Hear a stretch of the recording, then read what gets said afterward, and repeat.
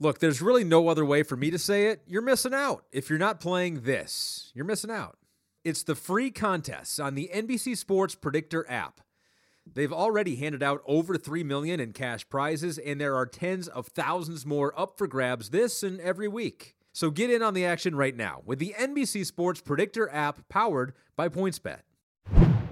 For the biggest names in sports talk, watch the NBC Sports Channel every weekday on Peacock, featuring Pro Football Talk, The Dan Patrick Show, The Rich Eisen Show, and more. Streaming live for free on peacocktv.com/NBC Sports.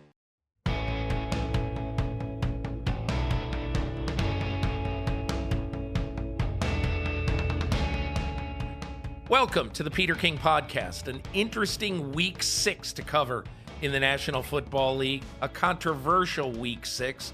We're going to get into a lot of the details of the officiating. Is it too much to call it an officiating crisis? I don't think so. But we're going to talk to Ed Werder of ESPN, the once and former ESPN reporter who was in Green Bay for the quite controversial Green Bay-Detroit ball game on Monday night. And we're going to talk about officiating, and we're going to talk about the state of the Dallas Cowboys. He's a regular beat guy on the Cowboys as well. And also, I'm going to play you a conversation that I had recently with Doc Emrick. The NHL season is getting off to a strong start so far this year. And I had a chance to speak to Doc Emrick when we both got inducted into the National Sports Media Hall of Fame back in June. You'll hear that conversation, including his great memory of an NFL play-by-play moment that absolutely shocked me. And I think you'll get a kick out of it too. But first, I want to just go over two things about officiating before we start with Ed Werder that are particularly bothersome to me. Okay, and the first thing is that when the NFL met in March and redid the rules and basically allowed coaches to appeal and challenge pass interference calls, both plays that they believed were pass interference and were not called on the field, and pass interference calls that they believed were false. When the NFL did that, there was nothing written in the rule that said that we're only going to call these in playoff games or in mega games. It said that if there was a clear and obvious foul or a clear and obvious reason to change a call on the field, then the call should be changed. But what the NFL has done with Senior Vice President of Officiating, Al Riveron, especially in the last month of the season, ESPN has a great stat on this, in that there have been 25 challenge flags thrown by head coaches since week 3 on the pass interference rule. And of those 25 calls, 24 were confirmed. Now, we can talk, and it would be very easy to go over 5 or 6 of these and say, well, wait a second, that one looks pretty clear and obvious. This one did. And I believe that what the NFL has done is they're basically trying, because this past weekend there were only 2 calls that were, in Sunday's games this weekend. There were only 2 calls where challenge flags were thrown. So coaches have got the understanding now, just don't challenge them, because Al Riveron is just going to stay with the call that was on the field. Al Riveron was not asked in March to stay with the call on the field. He was asked to adjudicate calls and the calls that were wrong on the field to fix. And there have been a slew of calls that were wrong on the field. And there is absolutely no question in my mind that what the NFL is doing right now is they are telling coaches, we do not want you to challenge. Don't challenge these calls unless there's an absolute mugging. There was an absolute mugging on Thursday night in the Patriots-Giants game when the Patriots cornerback Jonathan Jones just absolutely mugged Golden Tate before the ball got to him. But, look, it was a 2-score game. It was late in the fourth quarter, and Riveron just said, okay, nothing to see here. Let's move along. That is not Al Riveron's job, period. That is his job is to simply fix the calls that were wrong on the field. That was an uncalled pass interference play without any question. 100 people could watch that, and 100 people would say that's pass interference. It should have been changed. Al Riveron is not God. He has to change calls that should be changed. And if I'm Roger Goodell, as I wrote in my Football Morning in America column this week, there has got to be an upholding of the rules that the owners voted on. 31 owners voted, we want to see appeals and challenges of interference calls. We want to see those. And so it's not Al Riveron's job to say we're not going to change any of them. It's Al Riveron's job to follow the rules, and he's not doing that right now. Secondly, I believe, as Mike Florio, my colleague at NBC, has said on many occasions, that the sky judge concept is a good idea. I didn't love it at the time when it was being discussed, but 32 out of 32 NFL coaches back in March said, we want a sky judge. And in my opinion, a sky judge would have erased both of the flags that were so huge in the Monday night game. The hands to the face calls against the Detroit Lions down the stretch in that game on Trey Flowers.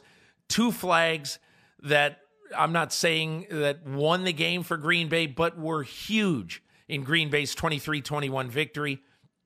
In my opinion, the sky judge needs to become a part of the NFL officiating crew beginning in 2020. So let's go to Ed Werder now. He's in Green Bay. We can talk about that. We can talk about the Dallas Cowboys.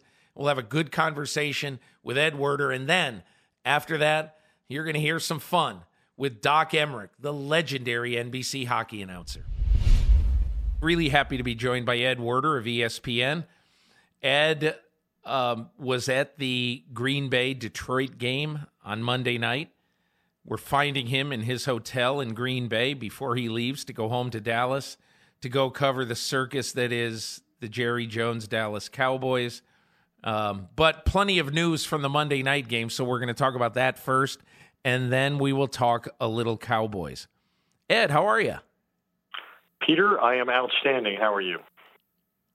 Doing well. You got a little more than you bargained for last night. You got not only a really fun football game, but you got the nationwide cries for to finally do something about the officiating crisis in the NFL. And I don't want to be too dramatic, but it sort of feels coming out of that game last night that there is a crisis. How did it feel on the ground there in Green Bay?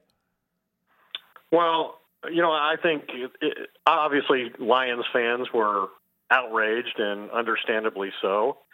I think if you look at the situation overall, the officials who are, despite public belief to the contrary, they're objective and competent professionals, and they want to do the job well, but they're enormously frustrated. The fans are understandably outraged. The coaches that I've talked to are just beyond exasperated.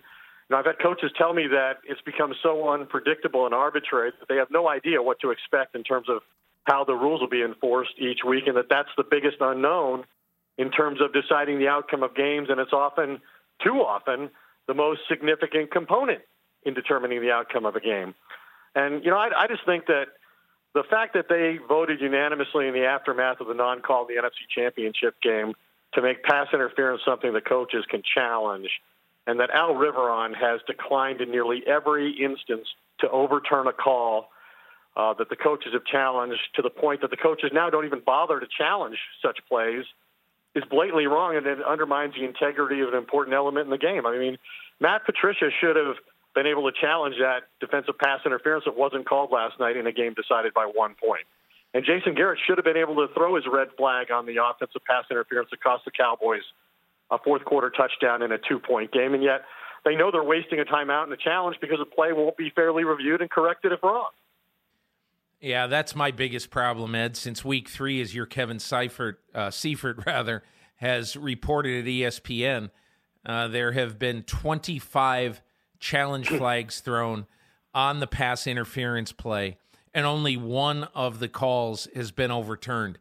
And it is to the point right now that I believe, anyway, that if the Tommy Lee Lewis, Nickel Roby-Coleman play happened in a game this Sunday somewhere in the NFL, if a play exactly like that happened, and particularly if it was a lost cause game late in the fourth quarter of a game that really wasn't that meaningful, like, for instance, the Golden Tate non-overturn in the Thursday night game of the Giants-Patriots game, when Golden Tate was absolutely undressed on the field by Jonathan Jones of the Patriots before the ball came. And then not only wasn't that called on the field, but then after Pat Shurmur threw his challenge flag, Al Riveron chose to let the play on the field stand.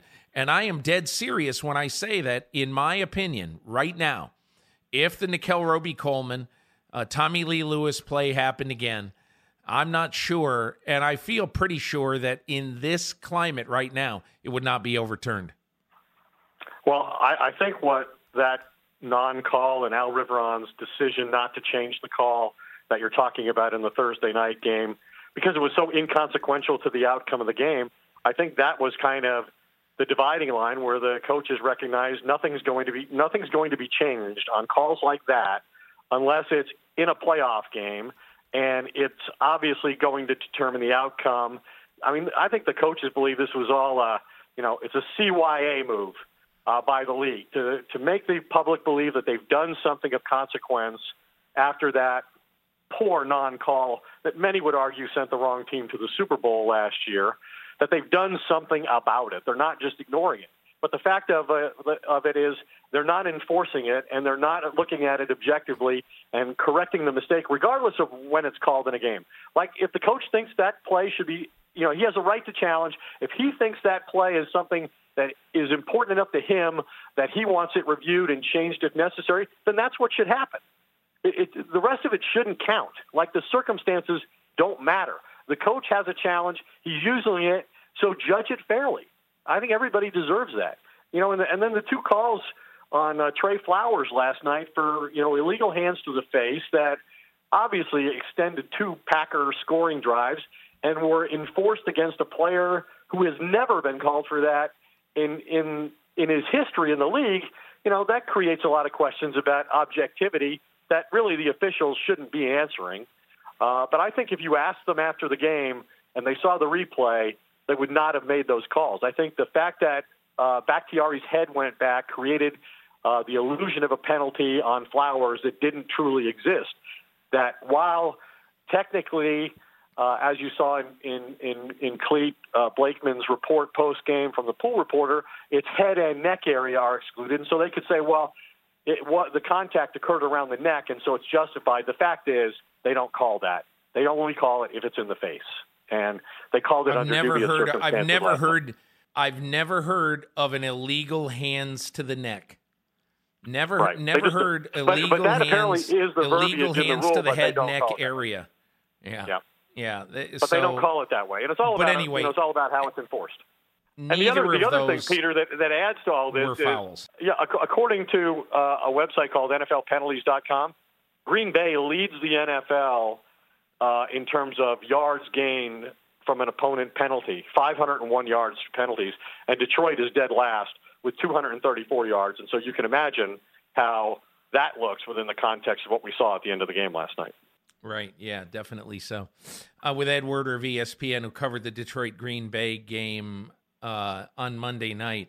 So, Ed, what was it? Was there any chatter about this post-game in either the locker rooms or from the coaches?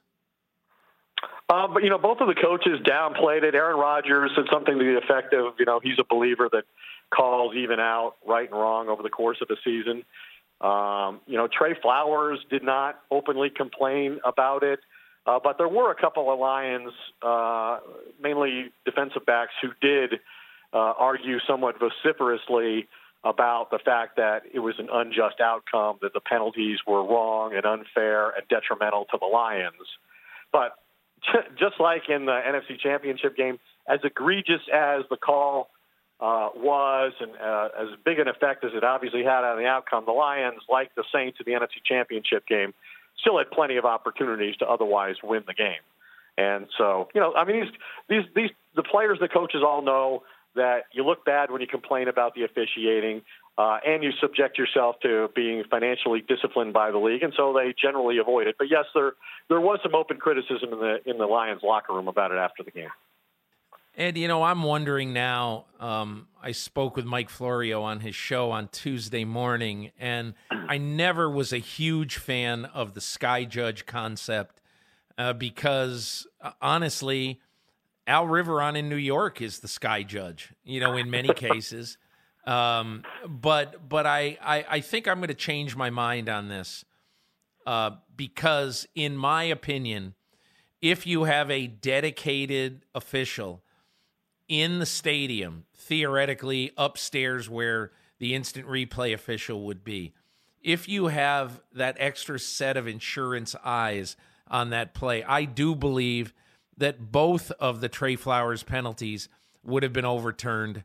And also a couple of the other phantom calls in the first half. There was a holding call that simply did not exist in the first half. And in my opinion, I think that is the type of insurance policy that the more I've thought about it, I wouldn't even hate it if I were an official on the field, because this official, this sky judge, could be a member of the crew, could travel with the crew. He'd be on their team, and the story would be that guy would be protecting them from making a huge mistake. Right now, we would not be talking about, Clete Blakeman's crew as vociferously as we are if there was an insurance policy preventing them from making the horrible calls that the umpire made on the two hands to the face calls. And so, I don't know how you see it, but that was the thing that the coaches voted 32-0 in favor of at the league meetings this year. And the league basically said, we're not going to do that. And look, in fairness to the league, I'm not saying it's impossible. It would have been really hard to wake up on April 1st, essentially, and say, well, we got to find 17 new officials right now to be sky judges on these crews because there are 17 crews. Give the NFL a little time to organize this, which I think they could do right now, and they'd be in better position to do it. But what do you sense, your opinion and thinking back to the league meetings, how strident were coaches on it? And do you think this has any legs or any chance? Well, I think the system as it is and the new rule were introduced on a one-year experimental basis, and I think it's been an abject failure. So I think what they're doing now will go away next year. And I think people like Clete Blakeman would be better served by the process that you just described, which is let's eliminate the Al Riveron god of officials at every game in New York, overviewing every single game being played on every Sunday, Monday, and Thursday. And let's create a position where this guy, as you said, the sky judge is part of that crew and is looking not only to get the call right for the benefit of all involved, including the crew on the field, but also, I think one of the things that's created a sense of uncertainty and undermines the officials on the field is just some of the verbiage that's now associated when Al Riveron makes a ruling. And that is, they generally come back with, the league has determined the call on the field stands. They don't say the call on the field is confirmed. They say the call stands, which creates some question about just how did Al Riveron see it. If he's not saying the call is correct and confirmed, he's saying it stands.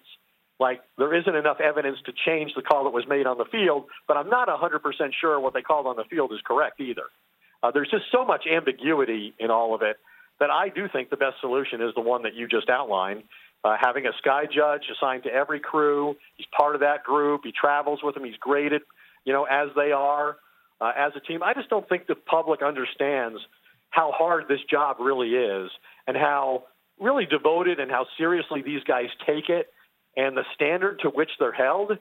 I mean, it's not what the public thinks it is, honestly. At least in my interactions with these crews, as I see them at games and talk to them in the off season and have a sense of, what their week involves. They don't just show up at the game and then when the game's over, they're done. It's far from that. Right. Yeah. When I did a week in the life of an officiating crew in 2013, I saw how painstaking the preparation is. So anybody who ever says anything to denigrate the officials on the field, they might make a mistake, but they're not making a mistake because they're not working at it or whatever. That, or because that they're not part objective and they're not fair-minded and all the things that exactly. Fans seem to think that every ruling goes against their team. Yeah. And I think the other thing, Peter, that gets overlooked in the officiating crisis that there is right now is that in the last 2 years they've lost 7 of the 17 referees.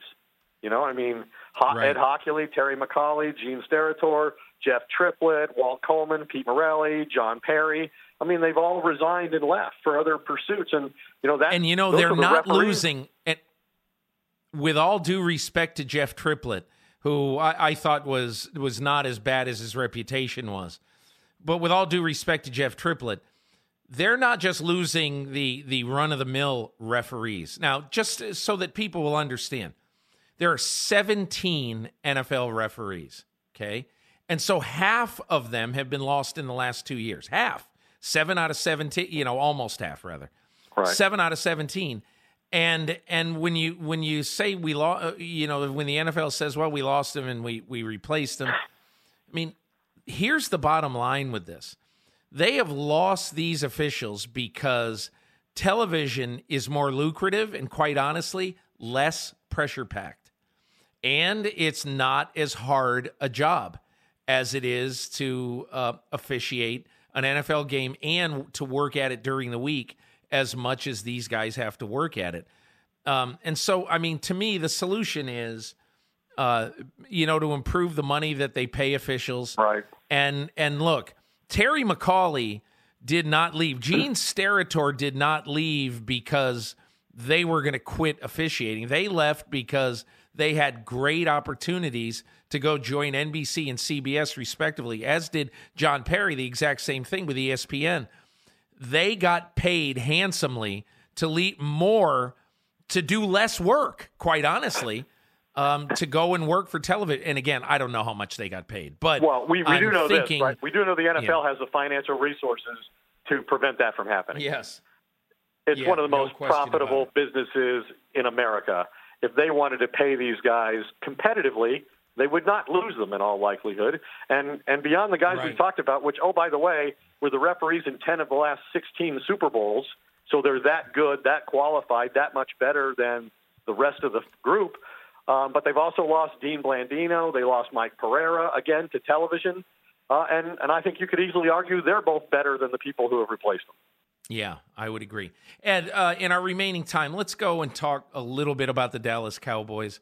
As they sit here 3-3, ready to play host to the Philadelphia Eagles on Sunday in Week 7, that in essence is going to be one of the most important games in the NFC East this year. Both teams are 3-3. Both teams have underachieved.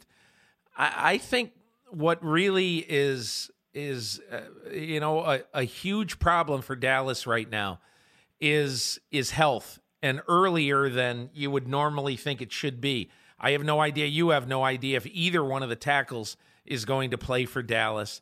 If Dak Prescott, once again, as happened Sunday in the Meadowlands, will be running for his life.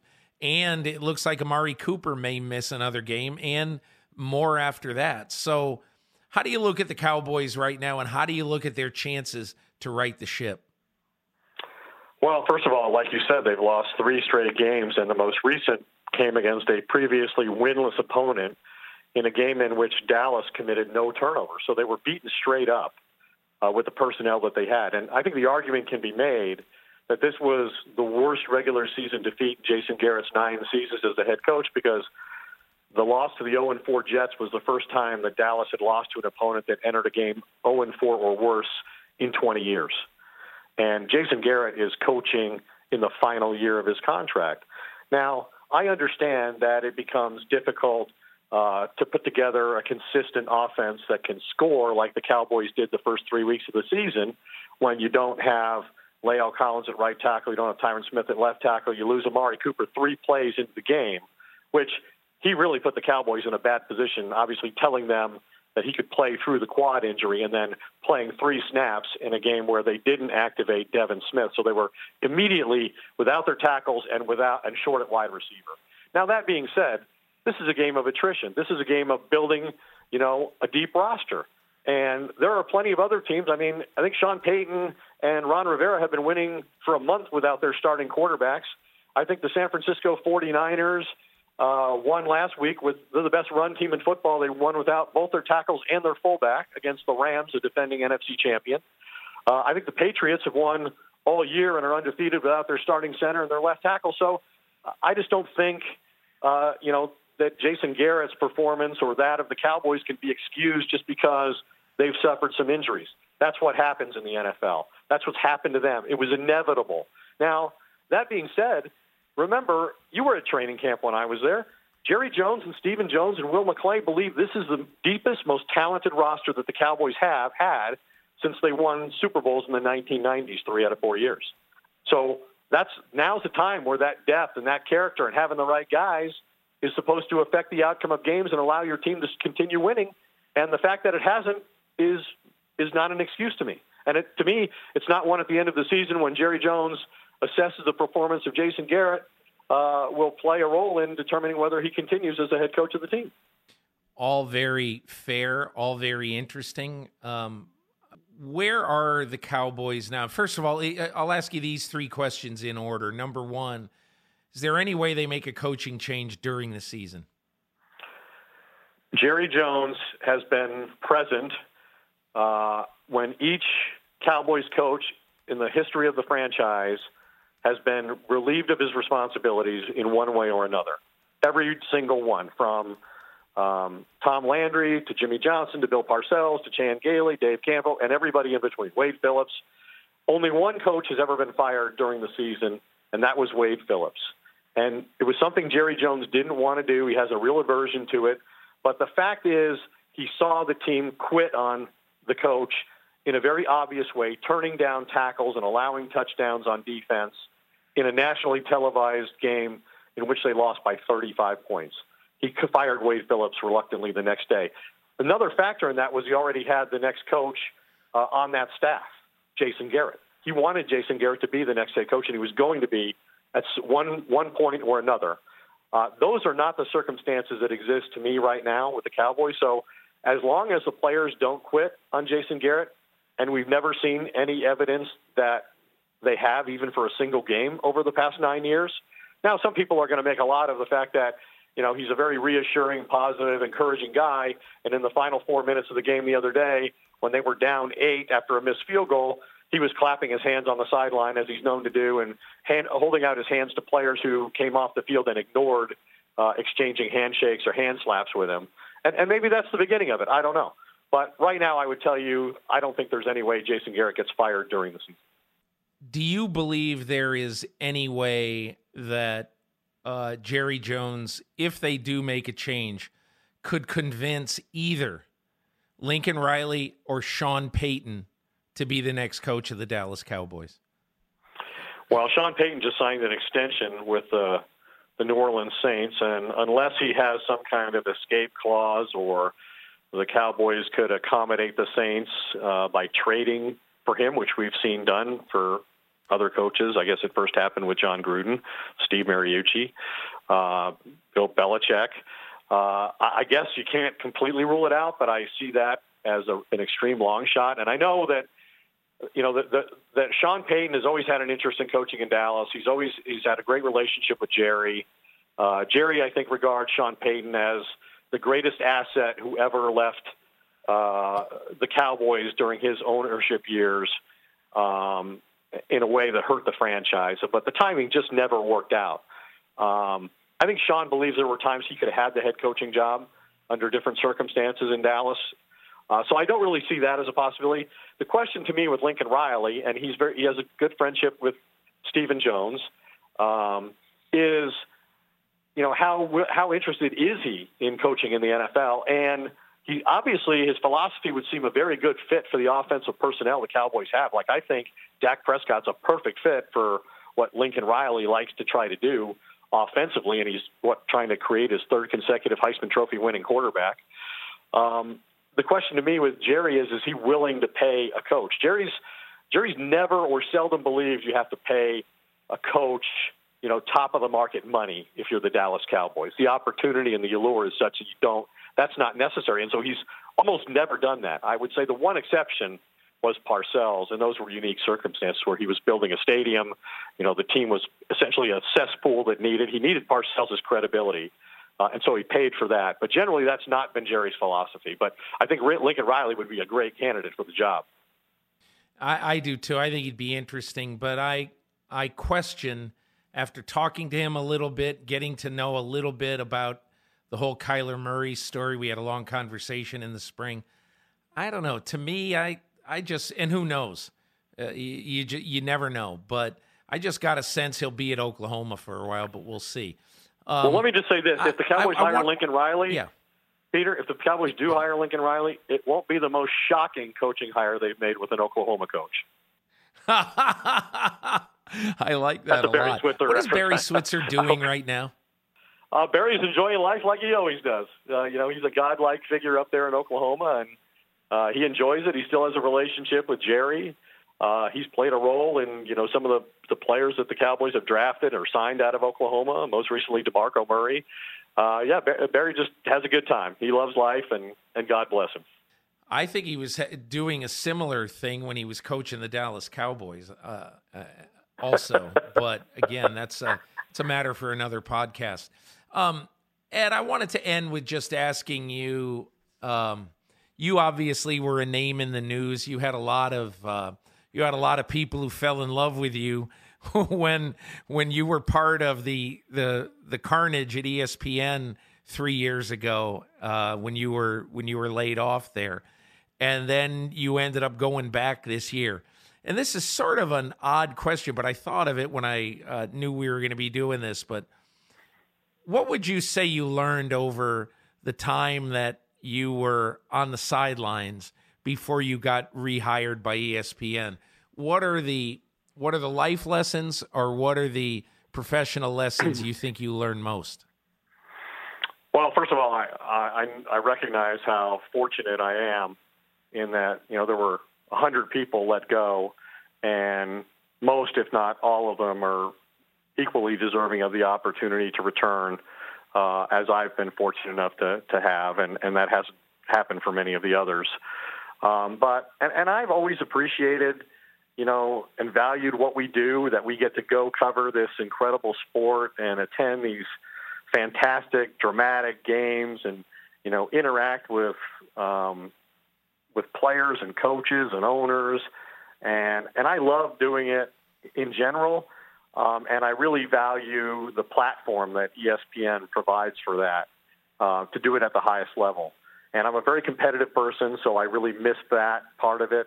But I just think that, you know, it's so important to stay relevant, and it was a challenge to do that, even with social media opportunities, even though, you know, I was blessed to, you know, work for Westwood One, and I had my own podcast and those sorts of things.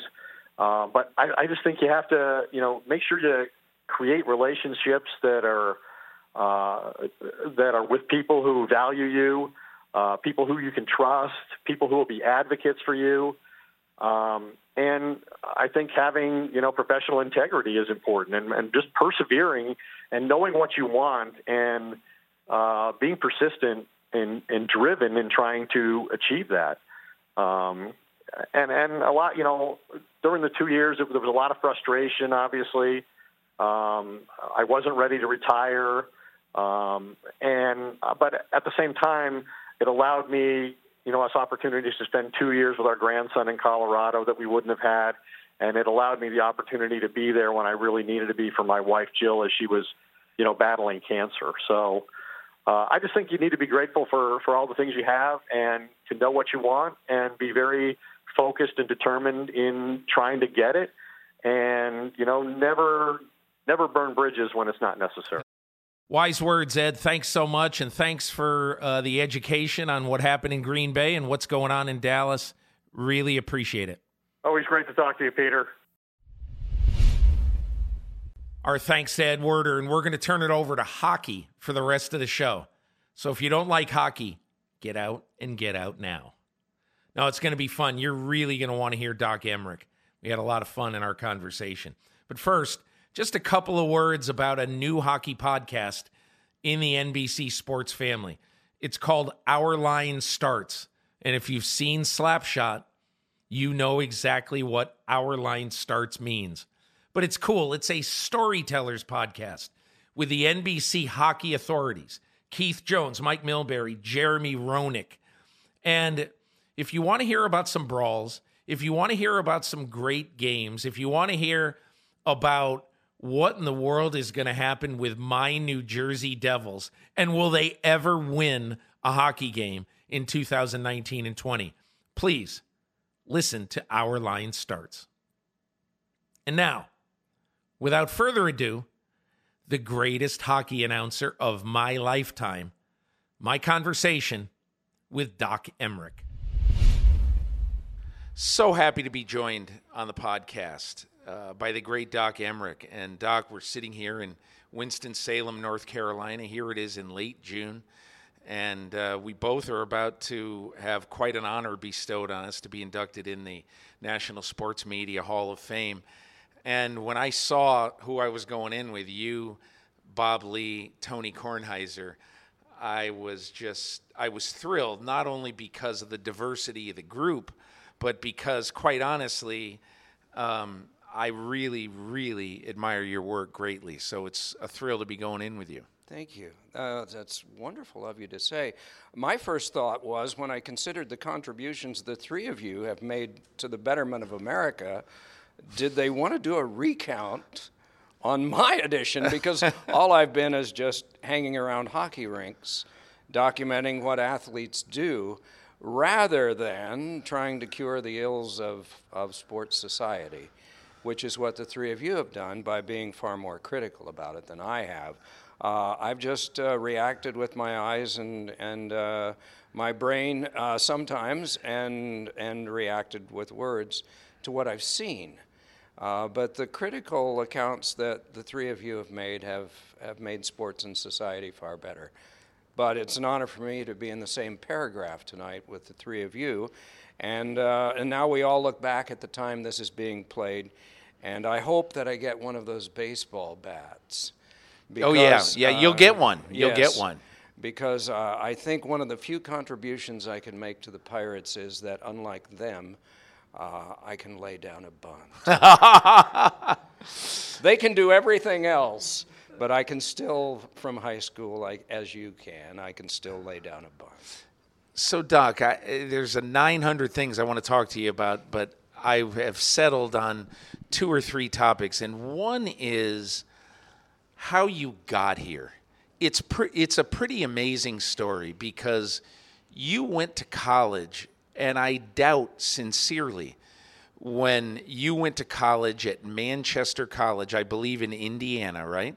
And then you went to Miami of Ohio after that, and finally to Bowling Green. And when you got out, if I'm not mistaken, you became a teacher.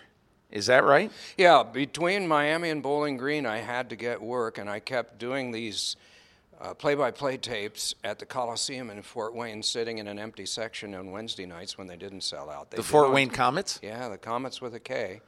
And on Wednesdays, they didn't sell out, so there'd be empty sections you could sneak off into and record a game. And then I would send these out to the New Haven Nighthawks and the Springfield Indians and trying to get a job. And I would get these snail mail rejection letters back that I saved, had famous signatures on them.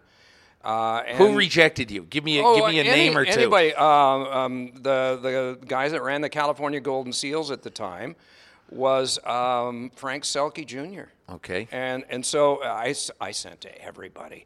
I was a finalist in Pittsburgh with the Penguins in 1974. I was one of 3 finalists. They did hire the right guy, and he's still there to this Mike day. Lang? They hired Mike Lang. I was one of the other 2 guys. Wow. But they made the right decision. But anyway, during that period of time in the late 60s, I didn't get a job, so I had to get a job somewhere. So in Western Pennsylvania, there was an opening at a small college very similar to Manchester, and they needed somebody to teach public speaking and also administer the campus radio station. So I took the job at Geneva, Beaver Falls, Pennsylvania, where Joe Willie Namath had vacated about a year earlier and won a big Super Bowl. Occasionally, he came back to see his mom, and that was a major event in Beaver Falls. So after teaching 1 year, I still had another year there.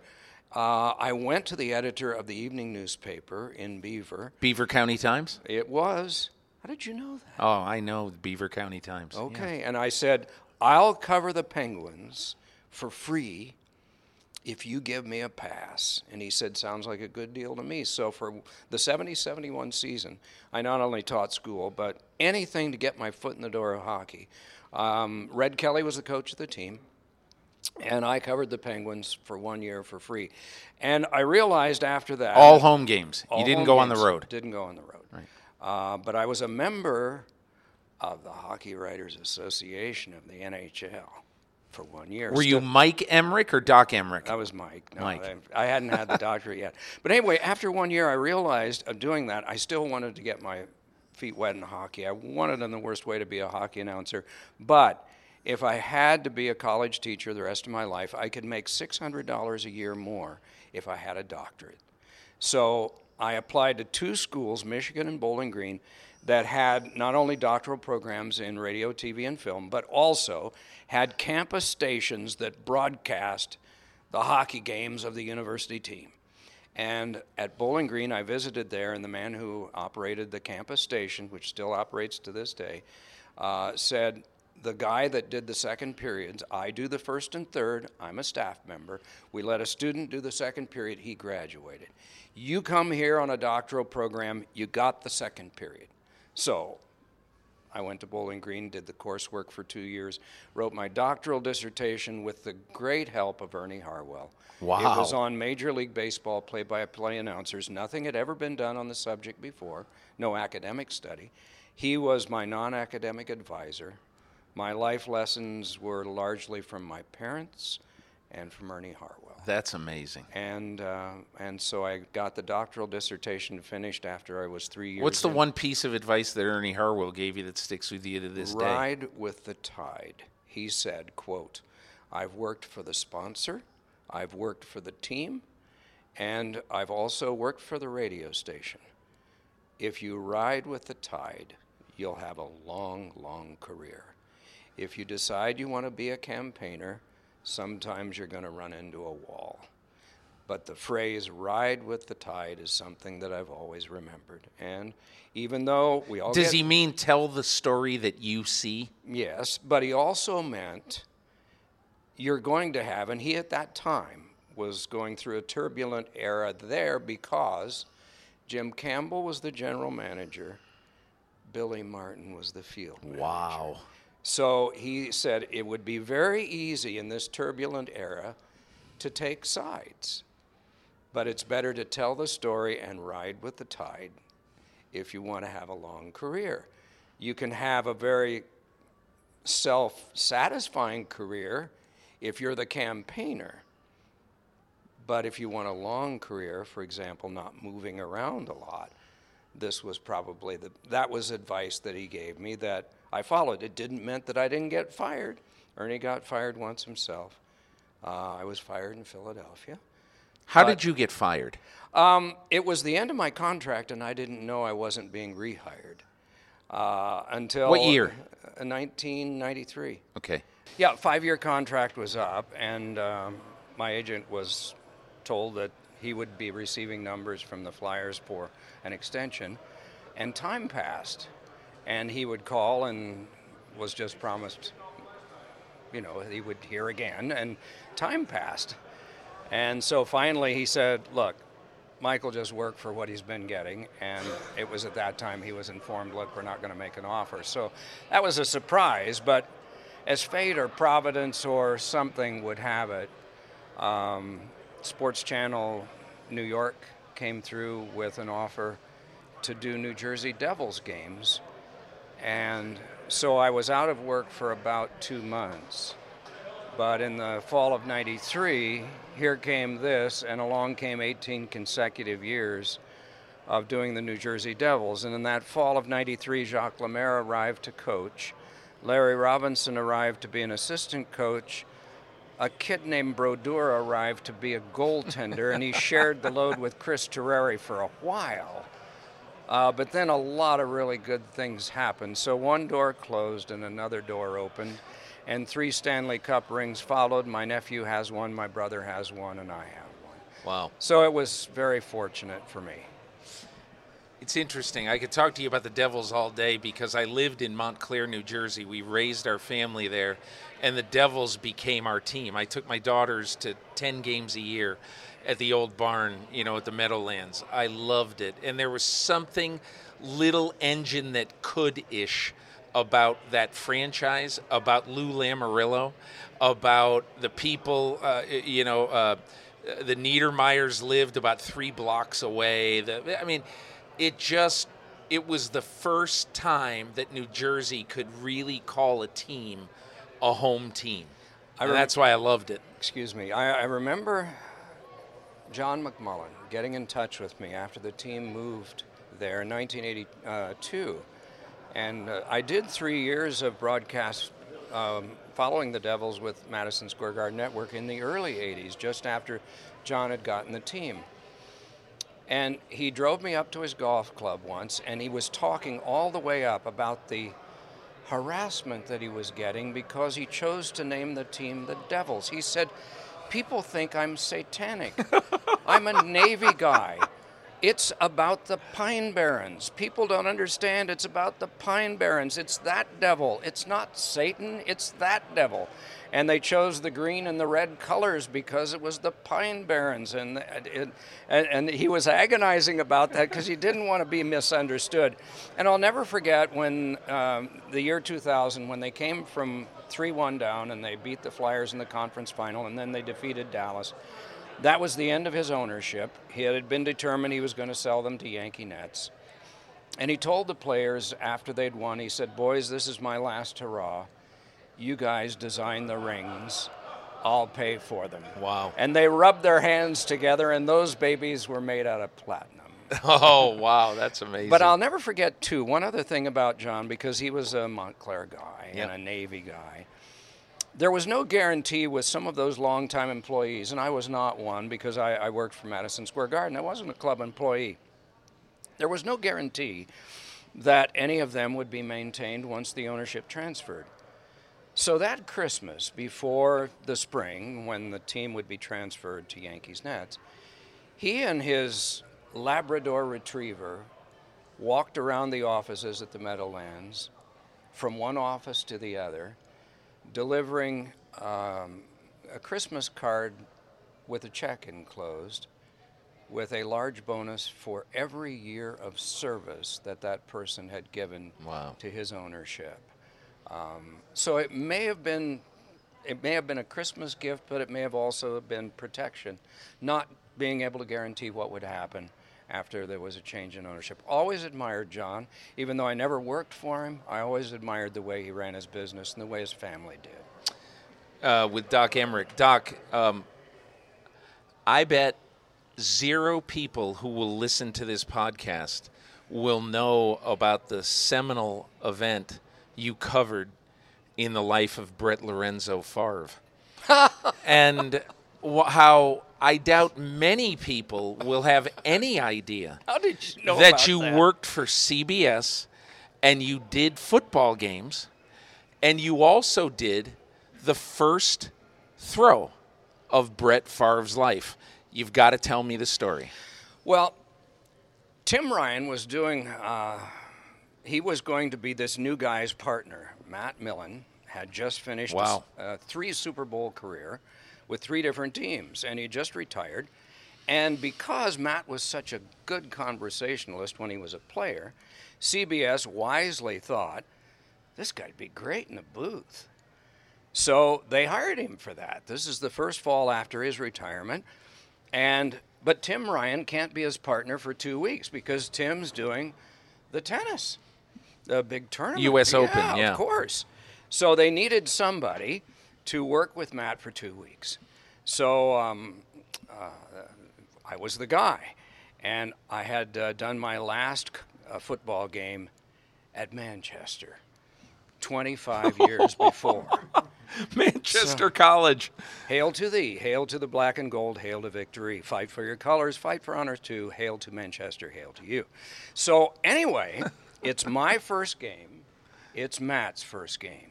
It's Green Bay hosting Minnesota. It's Dennis Green's first game as coach of the Vikings. Wow. It's Mike Holmgren's first game as coach of the Packers. And Matt and Mike, of course, know one another from Mike's days with the 49ers. And so anyway, we have this thing where Friday you see the home team, Saturday you see the visitors, Sunday you do the game.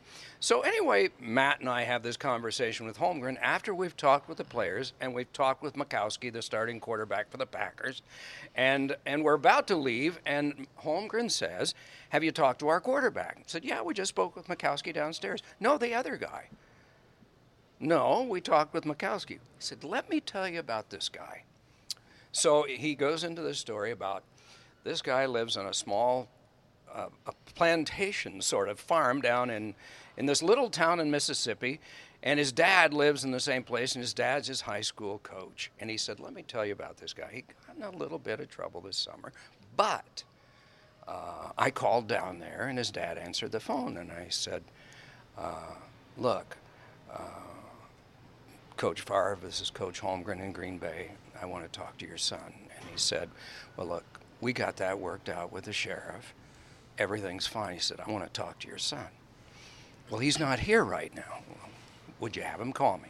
So about a half hour later, the call was placed. And he said, look, if you want to be running around getting in trouble and things like that, look, I understand, but this is Green Bay, Wisconsin. We really think you can help us. But going to have to make a choice here. If you want to make the choice to go a little straighter and a little narrower, we're with you. If not, maybe where you came from in Atlanta is a good place. Right. You decide. I guess he did. So, to finish the story, doesn't play that game. Fuad Revez kicks into a field goal in overtime. Minnesota wins. One more game. Green Bay down in Tampa Bay the following week. Matt and I are assigned to do it. Second quarter, Mikowski out. Favre comes in, drops back to pass, on-rushing lineman, pass deflects hits the pass, yeah. Favre catches it, loss. Trivia question, who caught Brett Favre's first Packer pass? Brett Favre. That's pretty good. Are you running out of tape? And who broadcast Brett Favre's first completed pass Matt in Millen NFL history? And Doc. Yeah, that's outstanding. So it's kind of a long story, and you know. I wonder if Favre knows that. He may not. Yeah. And of course, you know, it may have been colored over time, but that was the story that Mike mentioned to us that day, that there was something that he wanted to at least have squared away before his career, and the proof is in how legendary that career became and how much fun it was for me to watch that career after I saw the first play he ever made. It became fun for me to see a guy go into the Hall of Fame that was like that. That is outstanding. With Doc Emrick, a couple more things. You know, when I listen to you do a hockey game, the word that sticks to my head is mellifluous. Okay, you do a game like it's a paragraph in a novel. You know, from one stoppage of play to the next, it's very well written. It's together. And I think one of the reasons is because when you do a game, you tell people, even if you have done a Sidney Crosby game 600 times in your life, and I'm probably exaggerating, if you've done a Sidney Crosby game 600 times, you are going to tell people Sidney Crosby is from Halifax or wherever. Where's he from? Cole Harbour, Nova Scotia. Okay, yeah. He's from Nova Scotia. Here's what life is like there. You always know a little something about every player. And I want to ask you, how much studying do you do of an entire team's roster? Let's say the St. Louis Blues and the Boston Bruins in the Stanley Cup this year. I'm sure you didn't do many St. Louis Blues games during the year. So how do you learn that roster? The night before, usually you go over biographical things like you just mentioned about Crosby. You look over those things the night before because you have the luxury of doing it. The morning of the game, home team is at 10:30, visitors 11:30. You get a few players, you get the coaches. You pay $200 million a year for rights, you get a few things. So you do get the coaches by yourself. In the afternoon, you pull that stuff together. But the night before is when you go over biographical things like what you said about Crosby. And with St. Louis, because I'd only seen him a couple of times in the regular season, it's a little more. With Boston, because I'd been through 3 rounds with them already, it's a little less. But you also realize, and this is reemphasized to us by Sam Flood, our executive producer, whenever we have a final series, a 7th game of any round, a Winter Classic, or an Olympics, you are getting far more people that have not followed that series before or may not have followed hockey all year that are jumping in. For the 7th game in the final, we had 10 million people. That was a great audience. Yes, it was enormous. It was the biggest.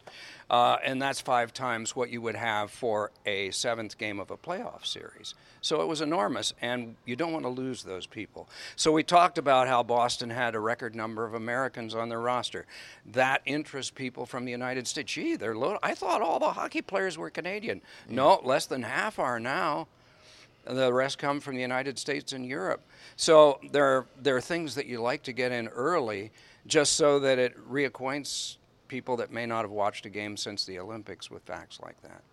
Does your love of hockey, you know, I was telling somebody this recently that when I listen to Bob Costas, I hear a guy who really loves baseball.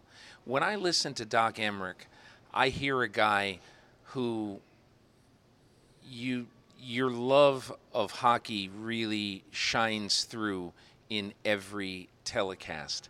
And I want to know what your goal is when you do a game. Are you trying to be a mirror of what you see, or are you trying to add something about your love of the game that you hope will shine through for others? I guess the latter is true. I'd like to have more people like the sport. And so with those times during the playoffs, when we have more viewers, I hope that there'll be something that will entice someone to stay with us next year and watch games in October. So that's of interest to me. But the sport is just so great that Brian Williams asked me to do an under-12 girls game in Troy, Michigan during the lockout the last time. It was one of the best nights I ever spent watching a hockey game and broadcasting it. It was edited down to about 8 minutes.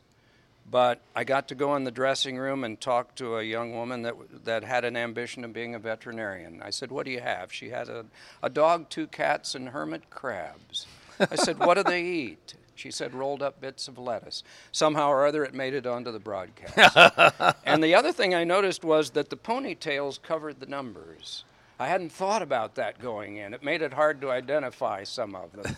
But it's a glorious sport. They were just playing it for an activity that they could look back on sometime when they were veterinarians or concert violinists. But it's a wonderful sport. Unnatural extensions of your feet. You have to learn to use those to get there to play the sport. Unnatural extensions of your arm. You have a stick in your hand. You have to learn that before you can even think about going up and down the ice and scoring a goal. So it's not like running. You have to have those things intact first. I probably should go. We can continue. No, I'm gonna end this right now. But Okay. hold on one second. Doc Emrick, it's been great to speak to you. Great to get to know you a bit, and I really appreciate it, and I have great admiration for your work. Thank you so much. And probably the story needs to be cleared with Mike Holmgren. My thanks to Ed Werder and Doc Emrick. Some memorable stuff from both guys. I want to give a very quick plug to something coming up later this month. In August, I went to Kansas City, and I sat down with Brett Favre, Patrick Mahomes, who's the quarterback most like Brett Favre since Brett Favre, and the man who's coached them both, Andy Reid. And we did something really, really cool. We analyzed and really dug into 5 plays on film of each quarterback. Andy Reid got into discussing and dissecting the plays. Favre did and Mahomes did. Some really cool moments. It's a great half-hour show, if I do say so myself. You're really going to like this. And it's going to be on Wednesday, October 30 on NBC Sports Network after the hockey doubleheader. And that's it for this week. Be sure to join me next week. We're going to have a fun show that's going to have some highlights from that particular program, and also a new book about the Pittsburgh Steelers from the son of Dan Rooney, with some great stories in there about what it was like to grow up Rooney. Thanks a lot for joining me this week. Look forward to seeing you next week.